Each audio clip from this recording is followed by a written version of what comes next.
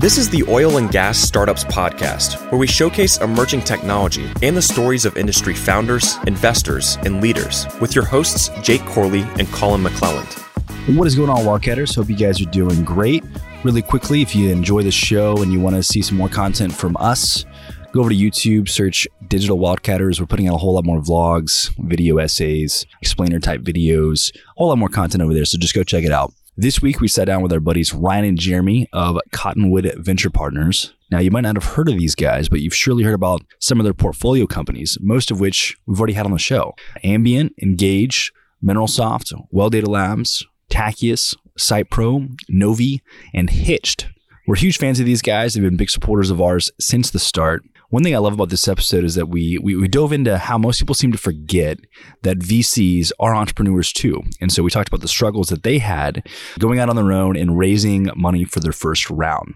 But really quickly, before we get to the episode, this episode is brought to you by our good buddies over at Well Database. We had their CEO, John Farrell, on the show quite a while back and recently had them show off a full demo of Well Database on the Bullpen.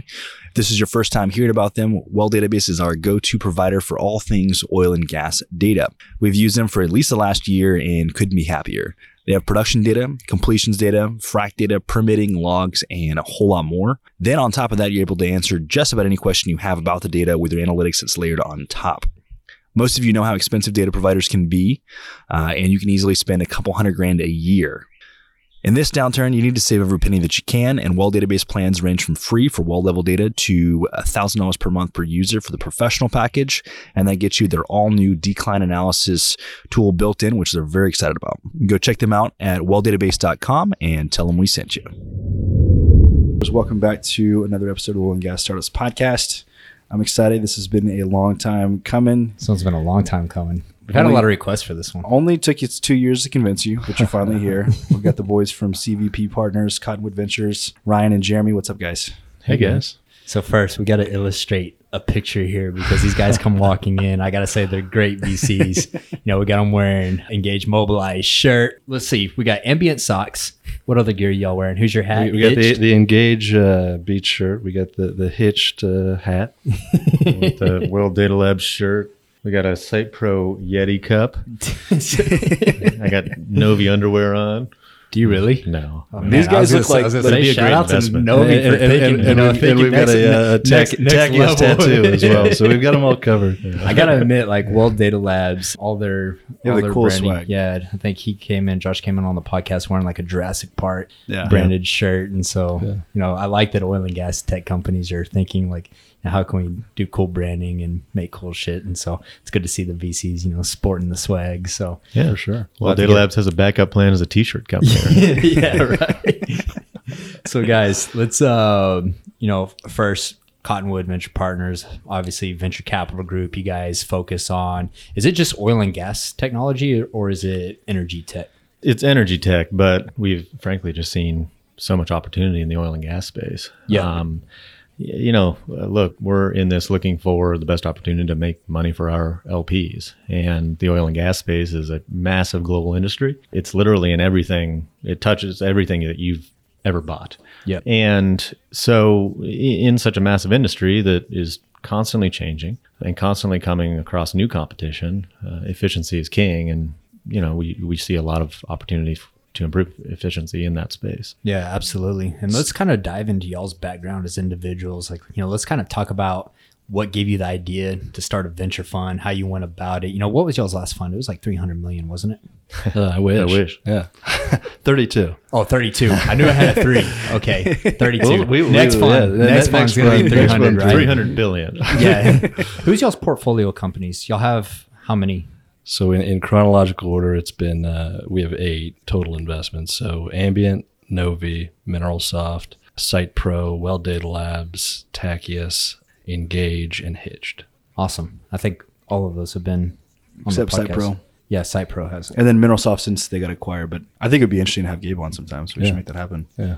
Yeah. So what are y'all's backgrounds? Did y'all come from finance world? Did you come from oil and gas operations? Tell us a little bit about yourselves, whichever one wants to start. Yeah. So, for a little background, Ryan and I have known each other for a long time. We're actually brothers-in-law. Oh, really? I didn't know that. That's news. Yeah. Oh, shit. And so we both have been working in energy finance for a while. When we met, I was at Tudor Pickering, working in the investment banking arm, and kind of split my time between the E&P and midstream segments. Mm-hmm. So working on a lot of M&A transactions with management teams across public, private companies, conventional, unconventional, U.S., international, seeing a lot of the oil and gas landscape. And Ryan was that? Similar background. So going even further back, I grew up in Virginia, stumbled down to Houston. What brought you to Houston? So my first job out of school, working at an investment bank. Okay. So I kind of went to investment banking, and it happened to be in oil and gas. I knew nothing about oil and gas. I thought you go in with a straw, you suck it up, and you go on to the next one. Easy enough, right? It turns out it's not that easy. But then fell in love with the industry, worked in investment banking at first, and then worked at a couple private equity funds. And then I was in kind of a more operational finance role at a oilfield service company. And then we launched CVP officially in early 2017. So had you guys always been interested in either the tech space or the startup space? Did you guys know that you wanted to do the VC route kind of like early on, or did you guys see opportunity while working in investment banking? You're like, hey, let's just seize that. Yeah, I'd say it was probably more the latter. We've always been interested in technology, and we've always been entrepreneurial. We've always had this itch that we've wanted to scratch. Mm-hmm. I think ever since we've probably been in college or even earlier. So then as we grew up in the oil and gas industry, we were always a bit surprised by how, for lack of a better word, behind the industry was as it relates to technology adoption. I would say specifically digital/software technology adoption, or at least modern stacks that we think today. I would argue on the flip side that the oil and gas industry is actually incredibly advanced as it relates to technology, but the industry had evolved a ton over the past 15 years, right? 15 years ago, the topic du jour was peak oil. Yeah. Now we have negative oil prices. And think about that. We were at peak oil 15 years ago. And now we have more oil than we know what to do with, to the point where it's even negative 2 months ago. So it's crazy. But what happened is the industry evolved, and the industry evolved into a manufacturing model. So then what lends itself to manufacturing is efficiency. How do you enable efficiency is with technology solutions. So the industry was effectively working with a blank slate, where instead of, let's say, Well Data Labs doesn't displace another software. It displaces spreadsheets, paper tickets. Yeah. There's a lot of white space there. And that's what we saw. And that's what we got excited about. And then we said, well, if you're a early stage technology company focused on oil and gas, where do you go for capital? Because traditional technology investors, and this is a broad brushstroke, but don't understand oil and gas. Yep. It's a very nuanced industry. If you don't talk the talk, it's hard to understand it. And if an entrepreneur comes in and says, hey, we're working with frac data, then they say, well, wait a second, educate me on hydraulic fracturing. Versus we say, okay, we get it. Now let's talk about how we make money and grow this company. So we saw those folks weren't really playing. Then we saw the traditional technology or traditional oil and gas investors weren't really investing in technology because they've got multi-billion-dollar funds and $100 million commitments, et cetera. So in our mind, there was a void of capital providers in the space, and we said, let's fill that void. It's so funny how similar the stories between that and Digital Wildcatters, because in 2017 we saw the same void, right? And we're talking to coastal VCs and we're like, hey, there's a lot happening in digital tech and oil and gas, and it's a lot of low-hanging fruit, just like Well Data Labs replacing spreadsheets. And they'd always ask, well, where can we find out about these tech companies? And there was nowhere for them to go online and learn. We're like, screw it, we're going to start a podcast. And so, in that time frame, we were having these conversations about the same exact thing, but we were looking at it from the point of how do we put out content to spotlight these companies, and you guys were saying, how do we invest these companies and provide that capital? Because we saw it, man. I mean, you think back 2016, 17, there was no capital for oil and gas startups. I mean, we can go back even further than that. And I feel like the community may be kind of getting a little spoiled now. Maybe we're in the, having you guys come along and you're investing in so many different companies, but 14, 15 timeframe, especially right on that last downturn, there's no capital in this space. Nobody's wanting to look at technology. Cloud software is still just complete new idea and concept to most E&Ps and to service providers. They wouldn't even look at you if you were, storing data in the cloud. Had to be on-premise servers, or they wouldn't even be interested in it. It's crazy how much has changed since 2017. It's a really good point. I mean, the conversation has gone from wait a second, we can't go to the cloud to now the cloud's done. That's behind it. Now we're using advanced technology enabled by that cloud. Yeah. So it's incredible in a fairly short period of time how far the industry's come. Yeah. I mean, just like you guys too, it obviously, the decision to go start this didn't happen overnight. There's like a whole just like human struggle aspect behind it that I'm sure a lot of folks come on here and talk about. But I think our first serious conversation about it, as I mentioned, we're brothers-in-law. So first serious conversation was over Thanksgiving dinner. Over dinner. Yeah. No, I think it was literally over Thanksgiving. Yeah, it was November of 16. Yeah. What bank were you working at, Ryan? So I started off at Merrill Lynch. Okay. And then at the time I was working with a group called Basin Holdings. So I was actually living in New York. And I was the CFO of one of their energy services divisions. Okay, got you. So when we decided to do this, it meant Nicole and I, my wife and I, moved back to Houston and kind of downsized our life and said, all right, buckle up. We're about to start a company. Because like a lot of people, when they think of VCs, like I don't know, they don't really look at you guys as like entrepreneurs, right? Yeah. But like, you got to go out. You got to make this decision. Both of you have great jobs, right? So you got to take a leap. You got to raise a fund. You go through all the problems that a startup goes through. So, kind of walk us through the thought process. Especially even investment banking. I mean, it's like, it's long hours, it's good money most of the time, and then you're like, oh, I'm going to go out and do my own thing. Like, I'm sure the conversation with the wives went over well. I got to hand it to our wives for being so supportive.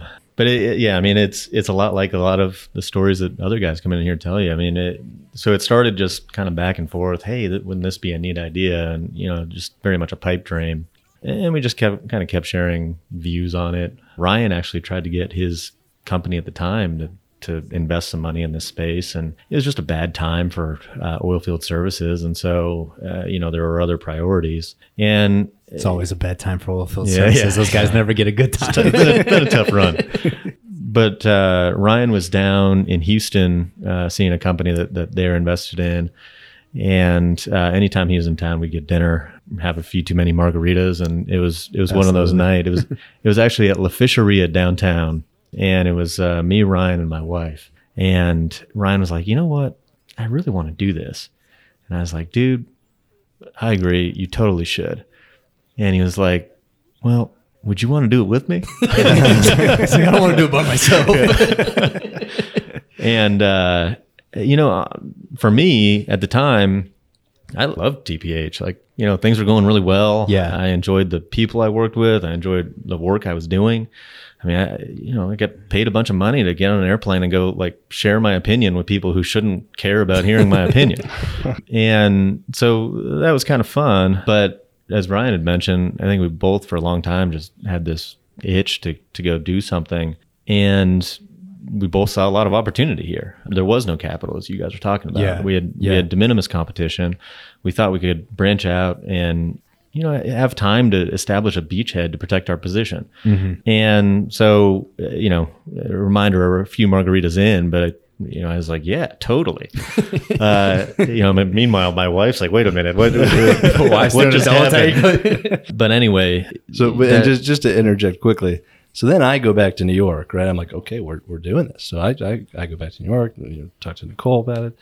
Okay, well here we go. And then of course you're like, well, should I do it? Should I not? But then you start to second guess. And the night before I was going to quit my current job at the time, I called Jeremy, who happens to be in Hong Kong on a work deal, and ended like a big dinner with some drinks as well. Or I think it was morning in New York time, and.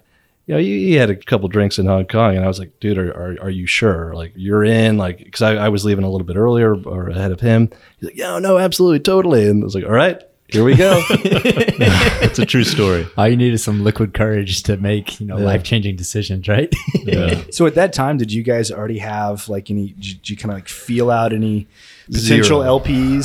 Zero. We were so naive. Yeah, so naive. And I would say, I'm glad we were naive. So our target for the first fund was $50 million, 50. And we said, look, we've dealt with big numbers in the past or big deals. We know wealthy people. We know institutional investors. We got this. Mm-hmm. No problem. Fast forward, we launched fundraising in March of 17 and closed 9/30 of 18 at $32 million. It's tough to raise capital for a blind pool for a first-time team with a first-time fund.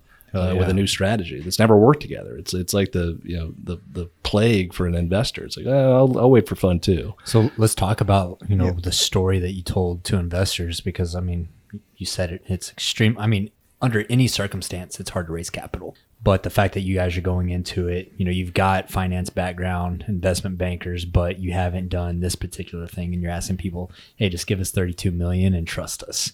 Yeah. And so that's a hard ask, right? So what did the process look like? I mean, obviously, you guys put together this thesis and you say, hey, we've identified a gap in the market. There's all this opportunity. And then, what did it look like? Do you just start picking up the phones and pitching people? What's it look like raising a VC fund? So backing up a little bit, so Ryan left his job in November of 16 and moved down to Houston.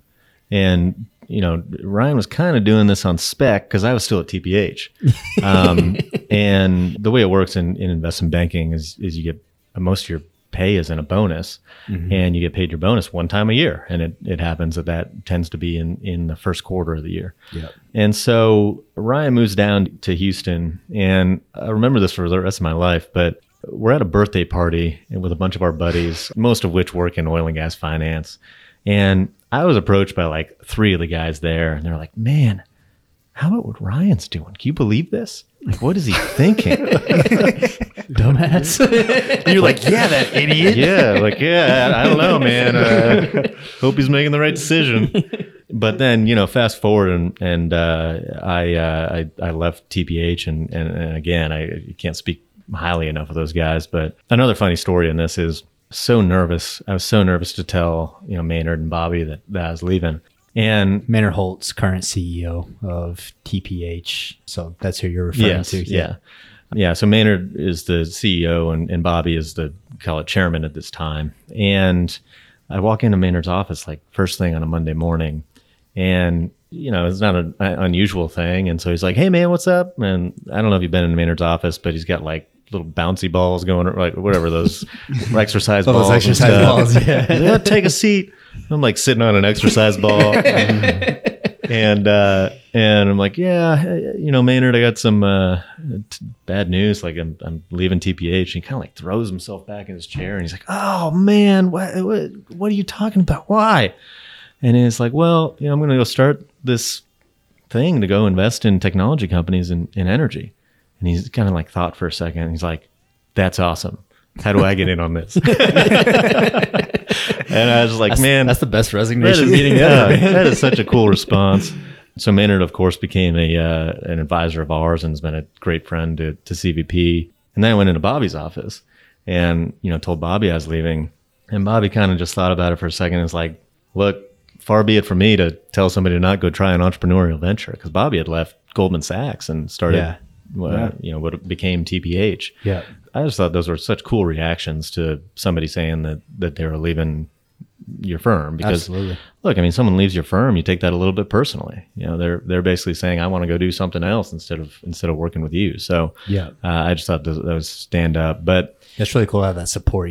They want to see you grow and you go do big things. It's not them trying to keep you back and restrict you from growing and doing bigger things. So that's really cool. Yeah, there was a Wall Street Journal article right around the time that we both left. It said, why you want your best people to leave, because it actually helps recruiting other folks, because you say, look, this is what our alumni have done. Yeah. And I mean, that bleeds through. I mean, I've never heard anyone say anything bad about TPH. I mean, everyone that I know, especially, as individuals, whether it's Maynard or, Dan Pickering or Bobby Tudor, like I always hear great things about them. So it's for stories like that, I'm sure. Yeah, no, it's all true.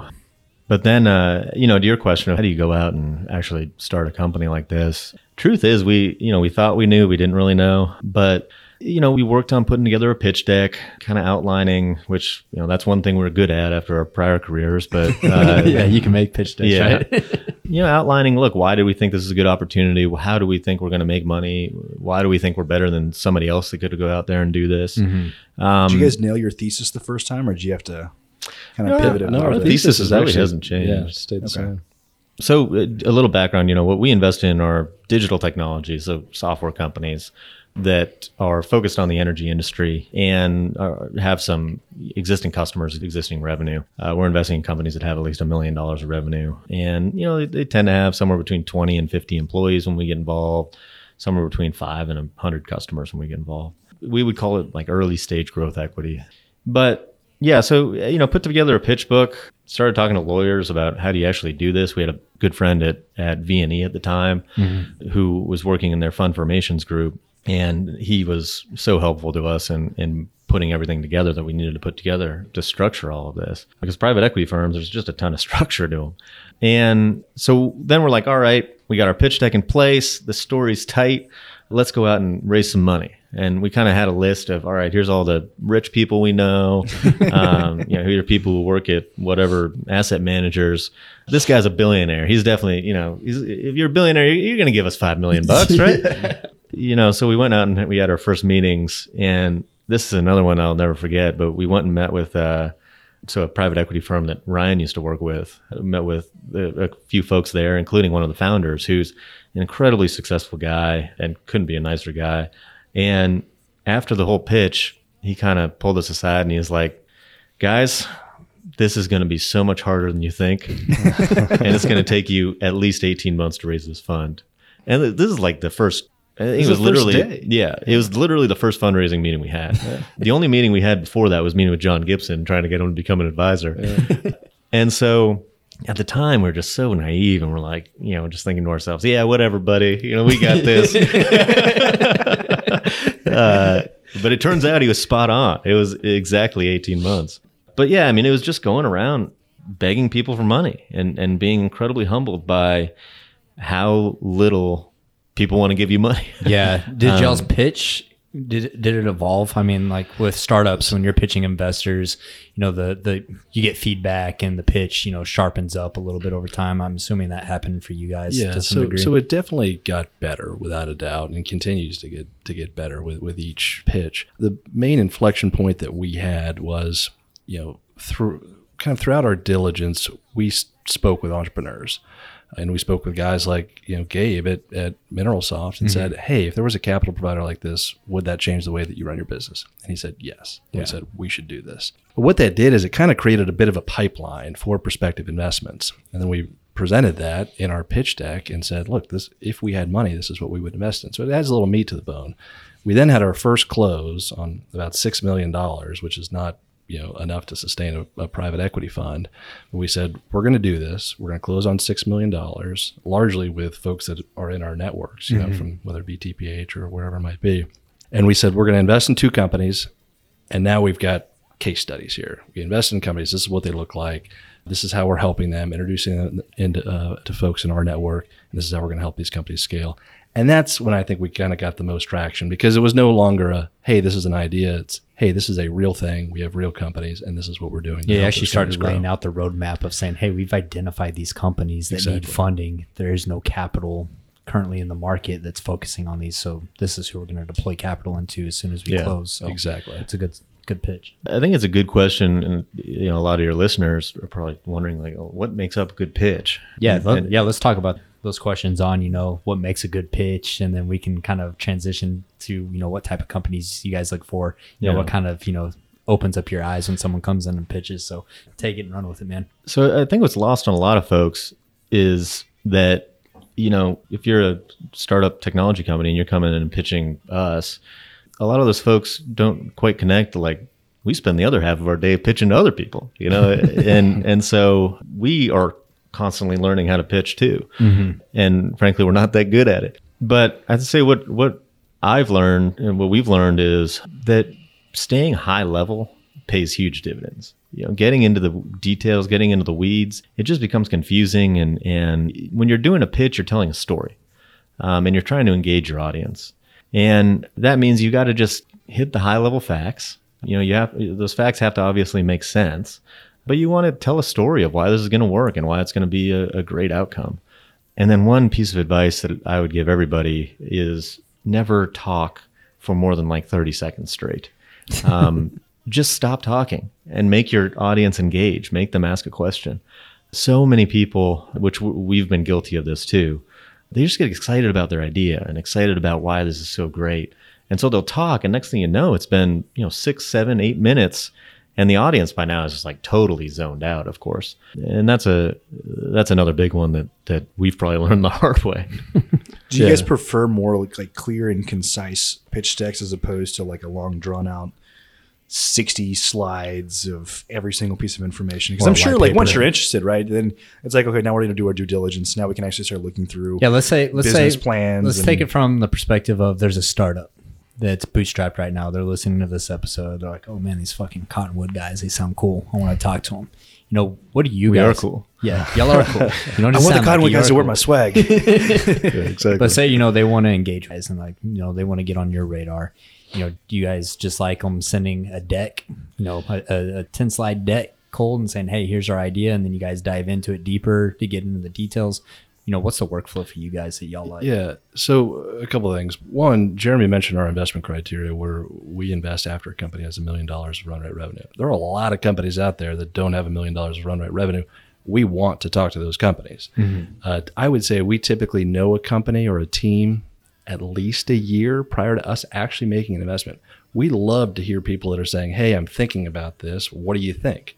It's not a pitch. It's just more of let's start a discussion. Let's get to know each other. So that's a great point, because David Ramsdenwood came on our show one time and he said, when you get ready to raise capital for anything, you should be able to pick up the phone and raise capital. Like, you should already have these relationships built out. And I don't think people focus on that enough, is that you should be, if you're working on something. I wish it was that easy, by the way. Yeah, right. If you're working on something and you haven't met this $1 million in annual revenue threshold, still start developing a relationship and be like, hey, we're working on this. We're only at $250,000 and we're bootstrapped, but next year we plan on being at $1 million in revenue. Start building out the relationship. That way, when it is time to take funding, you guys are already aware of it, right? I think that is such a good approach.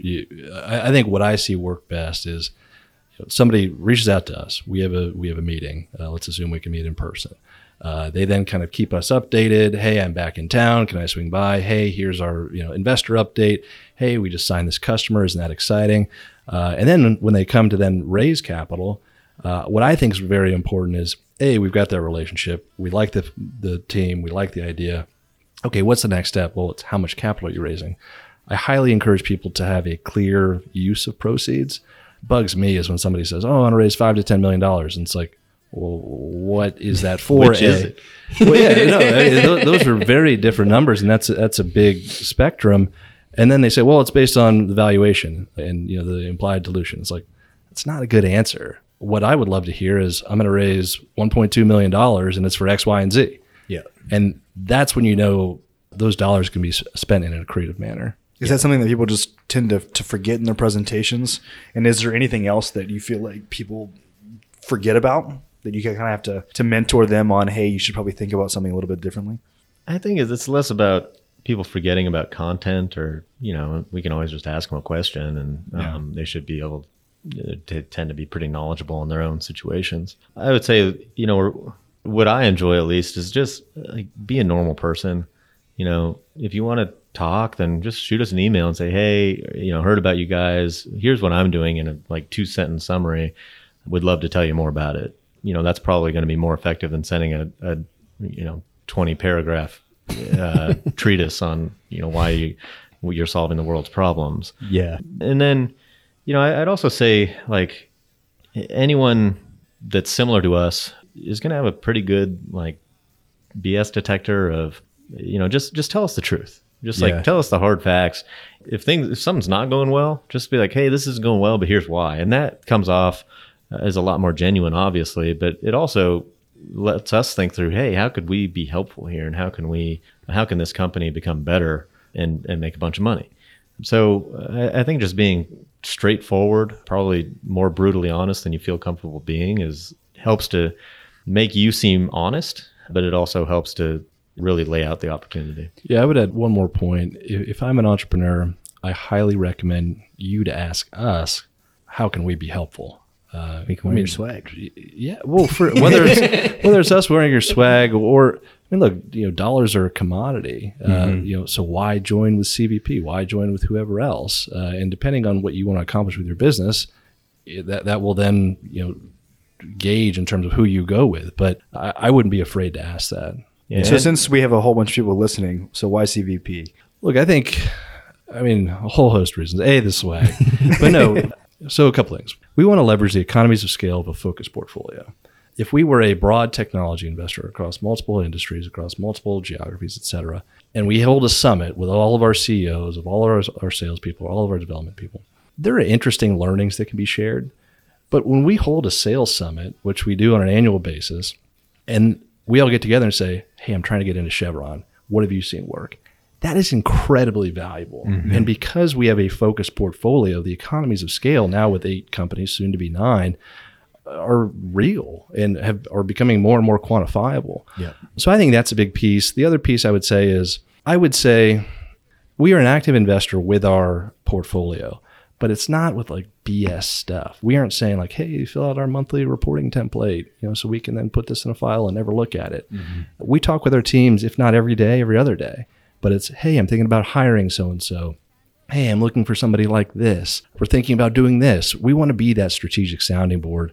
And that's how we want to be involved with our portfolio companies, not in monotonous routine tasks. Yeah. So, something we found, I'd be curious to get y'all's take, but we found that a lot of founders are leading their company and have grown it and have some employees and so forth. They tend to be in a kind of lonely place. Mm-hmm. They've been fighting this battle somewhat alone, and they have a bunch of people working for them, but you can't ask embarrassing questions of somebody working, for you. Yeah. And so having a capital partner that you can just start up a text chain with and be like, hey, what do you think about this silly thing? Yeah. I think it's pretty relieving to people. And so, look, I think ultimately different people have different personalities. Different people like to operate differently. I think what works well is when people just get along with us. I'd say we get along quite well with all the leaders of our companies. And, when that's meshing, it just feels right.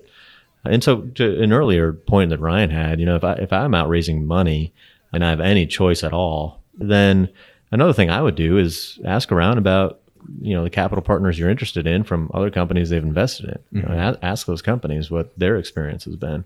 And look, I think generally that's going to give you a pretty good idea of how those people are to work with. So I like what you said about, working with people that you like to work with. You guys ever turn down deals because you feel like it's not a cultural fit? Yeah, definitely. Yeah. I mean, look, it's a marriage, right? I mean, there is a world where you are working shoulder to shoulder for, let's say, on average 3 to 5 years, and it could be longer than that. So you need to be comfortable with the people you're working with, because that's what makes work enjoyable. Yeah. It is interesting, though, as we look across our portfolio, there's some just great managers, great leaders, and they all have very different styles. And so a big learning thing for me dealing with all those styles has been to just put trust in them. A lot of times, someone will do something differently than I might have done it, but that doesn't mean it's the wrong way to do it. Mm-hmm. And these people have taken this company to the point it's at. And so there's a lot of trust put in the management teams of these companies to say, look, we believe in you. If you think this is the best path, then let's go do it. If it doesn't work, then we'll change it and we'll go do something else. That's been interesting to me. There's no single playbook. Managing people, managing companies is way too complex for any set of plays to apply to all those. So there's a lot of trust in this business. You're ultimately investing in people and betting that they're capable of building the company and making it more valuable than when you invested. I think you guys brought up a great point about, the marriage and the relationship between a capital group and a founding team, because I don't think a lot of first-time founders think about this.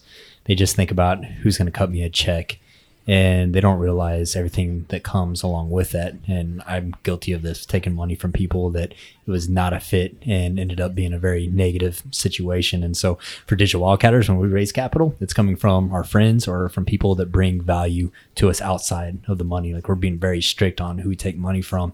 And I think that founders should do that. They should be asking questions from Cottonwood, why you guys? And, kind of have this vetting process. It's not just you vetting them, but they should be vetting you as well. And, make sure that they can have those text conversations with you and have you be a sounding board. I mean, you see this through, that's why YPO has an entire organization, because CEOs, they get lonely because you can't go ask those questions from your employees. And so just that value add of, hey, you can text us as a sounding board. We're going to put together this sales summit and start getting that economies of scale where, our portfolio companies are actually working together and leveraging resources. I mean, that right there are big selling points. And then on top of it, you guys are good, genuine people. So, it starts to make sense. But a lot of people, I know there's other capital groups in town where you can go ask their portfolio companies and they don't have such good things to say about them. So doing due diligence on who you're taking capital from is a big thing as well. I love what you brought about the founder loneliness. And it kind of gets me back to thinking about when we first started this show. In kind of my mind, I don't know, maybe I just had this epiphany, but by surrounding ourselves with a bunch of other founders and by not only just telling their stories, we get to hear it firsthand, and allows us to see that we're not the only ones who've gone through it. We're not the only ones who've struggled with sales and with marketing and with hiring and with firing and raising money and not raising money and everything in between, because it is such a lonely road. And you sometimes feel like you're the only one who's going through this, And so by getting everybody in a room together, every time we do this, I love it because it just humanizes everybody and realizes that we're all going through that same struggle. Yeah. And then I would throw out, if you are currently a single founder or if you're contemplating whether or not to have a co-founder, I would absolutely recommend have a co-founder. I mean, I would have quit on a number of occasions if Jeremy wasn't right alongside me. We're in the same boat. There's been times where I'll be down in the dumps and Colin's like, "Hey, quit being a bitch," and then vice versa. Our partner Mark Mills, who was also a founding partner of CVP, but he says something that I think is very fitting for this, which is, it's amazing how long it takes to create an overnight success. Yeah, absolutely. Like nobody wakes up and their company's crushing it. It doesn't happen.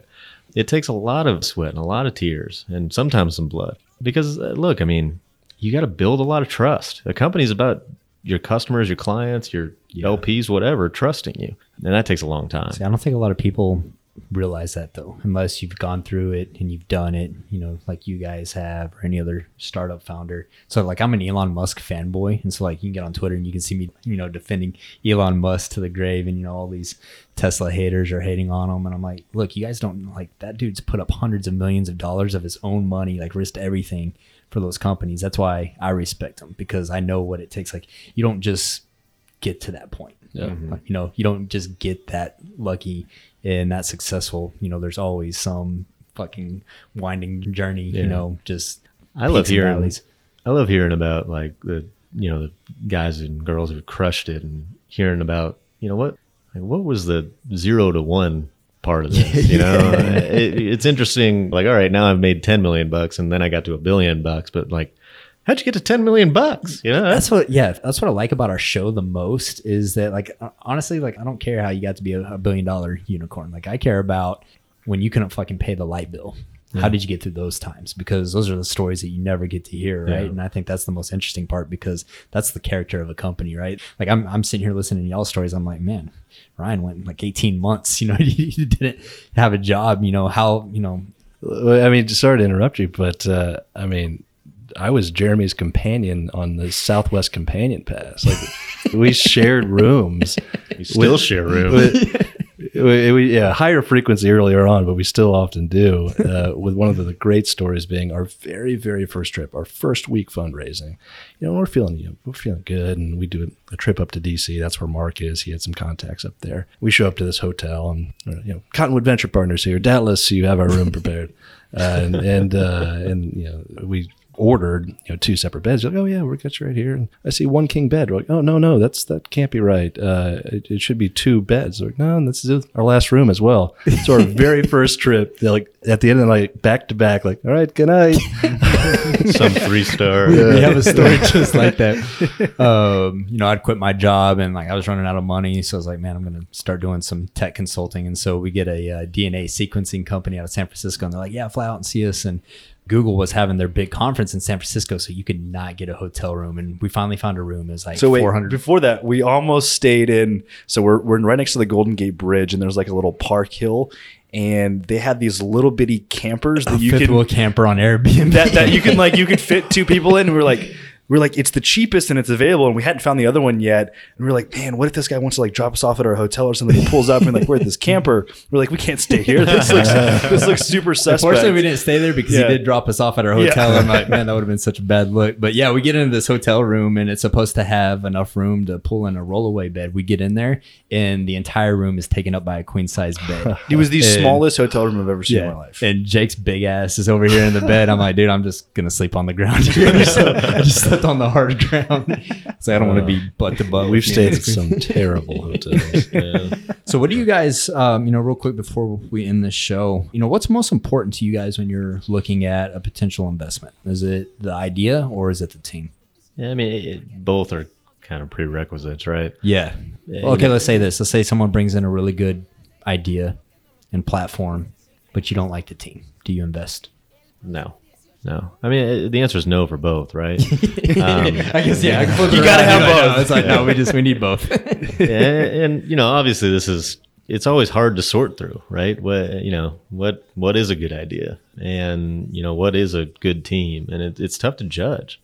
So let me kind of add some on top of that. Say that a team comes in that you really like and they got an idea, but there's still some unknowns to how it plays out.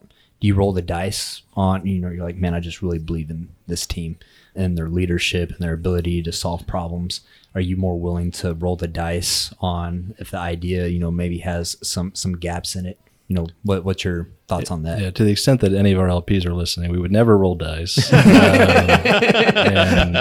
Everything's calculated. It would be a very calculated decision, weighing the pros and cons. Look, at the end of the day, it's all about the team. It really is. It's been said a number of times.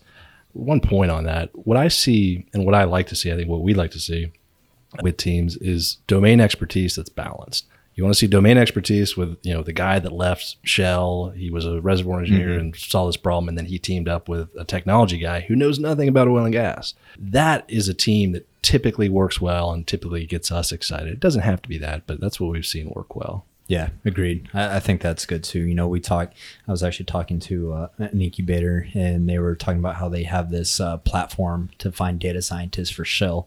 And they found that it was actually much easier to take geophysicists and engineers from oil and gas that already had the domain experience and teach them statistics than it was to take a data scientist from Silicon Valley and try to teach them, oil and gas reservoir properties or whatever it may be. So I think that that's a killer combo for teams in this space, as well as if you have someone that has domain experience in oil and gas, and then you have someone from the other side, the tech side, and you guys can bring that together. So yeah, it's interesting to see, what different investors look for in teams. So before we wrap up, one fun question. If you guys weren't investing in oil and gas, right, and you were just going to do a fresh restart, do this all over again, what would you guys be interested in investing in? What technologies? Oh, man, that's a good question. I think it would be somewhere in this is probably a cheap answer, but definitely be in the digital technology space. That's too broad, man. That's too broad. Yeah, I get it. Like B2B SaaS products, probably? No, I would say digital technology focused on industrial platforms or industrial customers. I think that's going to be a big wave over the next decade. I'm already seeing some specific VC funds that are setting up out of Silicon Valley. They're like, hey, we're looking for industrial applications, because it kind of seems like, just much like oil and gas, kind of didn't get much attention. It seems like there's a lot of other industrial applications that may be underfunded. Yeah. And they're, that is a competitive space. So look, part of the reason we identified this space and identified that there wasn't competition is because we knew a lot about it. Yeah. We knew a whole lot about oil and gas finance and capital availability. And so it's like anything, our business is like any other business. We have competitors. Our product is capital. And that is the ultimate commodity. And so if you are going into a new line of capital, providing capital, then you need to have something that A, differentiates you, and or B, you don't have that much competition in that space. You're creating a new product. So, that was critical for us. And I think it should be critical for anybody starting a company, is looking around and saying, look, all right, here is my competition and my potential competition. And game theorying out how are they going to react to me entering this market, and what are they going to do when things go well for me, and how do I react to that in order to, keep out my competition, in short, or at least do better than my competition. It actually goes along with the, advice from like Peter Lynch, famous investor, ran Magellan Fund. And he's like, I'm always perplexed by how many people invest outside of their domain expertise. It's like investing in the things that that's where the opportunity's at. And obviously, for you guys, you're able to add additional value that gives you a competitive edge. And that way you're not just a commoditized product, but you actually bring something to the table. So do you guys have like any like big VCs that you look up to? Any guys who've been in this space a long time that you're like, man, like you have them on your wall and you're like, these are the guys that I want to be when I grow up? Do you? I don't know if we necessarily do. Yeah. I like it. Blazing your own trail. A bit. Ryan's like, I want to be like Jeremy. Jeremy's like, I want to be like him. That's why the partnership works. No, it's not to say that we don't think very highly of other capital providers, and even in our space think very highly of other capital providers. But I think there's a lot of like hero worship in the capital, in the private equity and venture capital spaces. And look, I mean, all of them are just people like you and me. They get up in the morning and drink a cup of coffee and go use the restroom, and then put their pants on and kind of try to go make money. Yeah, like venture capital Twitter is obnoxious sometimes, just like how much some people praise some of the high profile VCs out of Silicon Valley. Yeah, just like you said, it's like everyone's normal people, right? I love the VCs congratulating themselves. Oh yeah, I guess humble brags VCs. Yeah, people are making whole parody Twitter pages, so don't ever congratulate yourselves on any investments on Twitter, or else they may come after you. We haven't yet, but I would say, look, I mean, at the end of the day, we're investing in other people. You know, when one of our companies does well, that's that company doing well. And we were there at the right time to provide them with capital and hopefully provide them with some support. But, for every one of those, no one's on there talking about the ones they've invested in that aren't doing as well. Yeah. And look, this is a business where you are building partnerships and you're putting a lot of trust and obviously a lot of capital in other people, and other people are mostly responsible for any success that CVP has. So our business is going out there and cheerleading those guys versus saying that the capital provider's the real champion. Yeah. And I would say, without naming specific funds, I think what I would like to achieve at CVP is a bit of a, for lack of a better word, playbook, a process. I don't want it to be, we got lucky on that one. I want it to be, we made an investment with a solid team with a great idea, and then we help them using our economies of scale, using our relationships, using what we've learned to help grow the company. I think if we could have a repeatable process, that would be something that's great to achieve. Yeah. And that's something that you don't see among many VCs, right? They may get lucky with a fund, but rinsing and repeating is much harder. And I think you guys are in a much better spot to do it because you're very focused on this particular niche. You bring a lot to the table and you're able to do a lot for your portfolio companies instead of just cutting them a check. So I think that, you guys will be successful in that. And said, haven't heard anyone say anything bad about you guys yet. Hear nothing but good reviews on CVP. So obviously y'all are doing something right in this space. Amazing how much that costs in bribes. Right? As long as you keep cutting checks, people will have good things to say about you, right? So if someone's listening and they want to reach out to you guys, can they go to Cottonwood's website? What is the URL? Yeah, you can just Google Cottonwood Venture Partners, or it's cottonwoodvp.com. And okay, cool. There's a contact us thing on there. You can send an email to contact@cottonwoodvp.com, and that goes to all of us, and we reply to those. And so cool. Always happy to meet new people, meet new companies. For what it's worth, look, our companies are always looking to hire good people too. So you don't have to be someone wanting to found a company. You could be someone saying, hey, this is a neat space. How do I get involved in it? How do I go work at one of these companies? We're always looking for those folks as well. Absolutely. Yep. So if you're a startup that's looking for capital, you reach out to the guys over on their website, or if you're looking to possibly get in touch with one of their portfolio companies, feel free to reach out to them on the website. We'll also put the links in the show notes. Guys, appreciate y'all coming on the show, man. This has been a blast. I'm so glad we made this happen. Thank you guys to everything you guys do for this space. You guys have a rocking portfolio. We love all the companies you guys are working with, and together we're all making the ecosystem a little bit better than it was yesterday. So so stoked for everything you guys are doing and wishing you guys the best of luck. We appreciate it, and you guys are crushing it too. Yeah, same to you guys. I mean, you guys have kind of become the voice of the industry. So nice work. Yeah. Fortunately or unfortunately, depending on your take on it. So or who you are. Yeah, whether or not you like that voice is a different issue. All right, guys, please take 2 seconds, share this with your friends, leave us a rating review, forward it to everybody. We'll catch you guys on the next episode.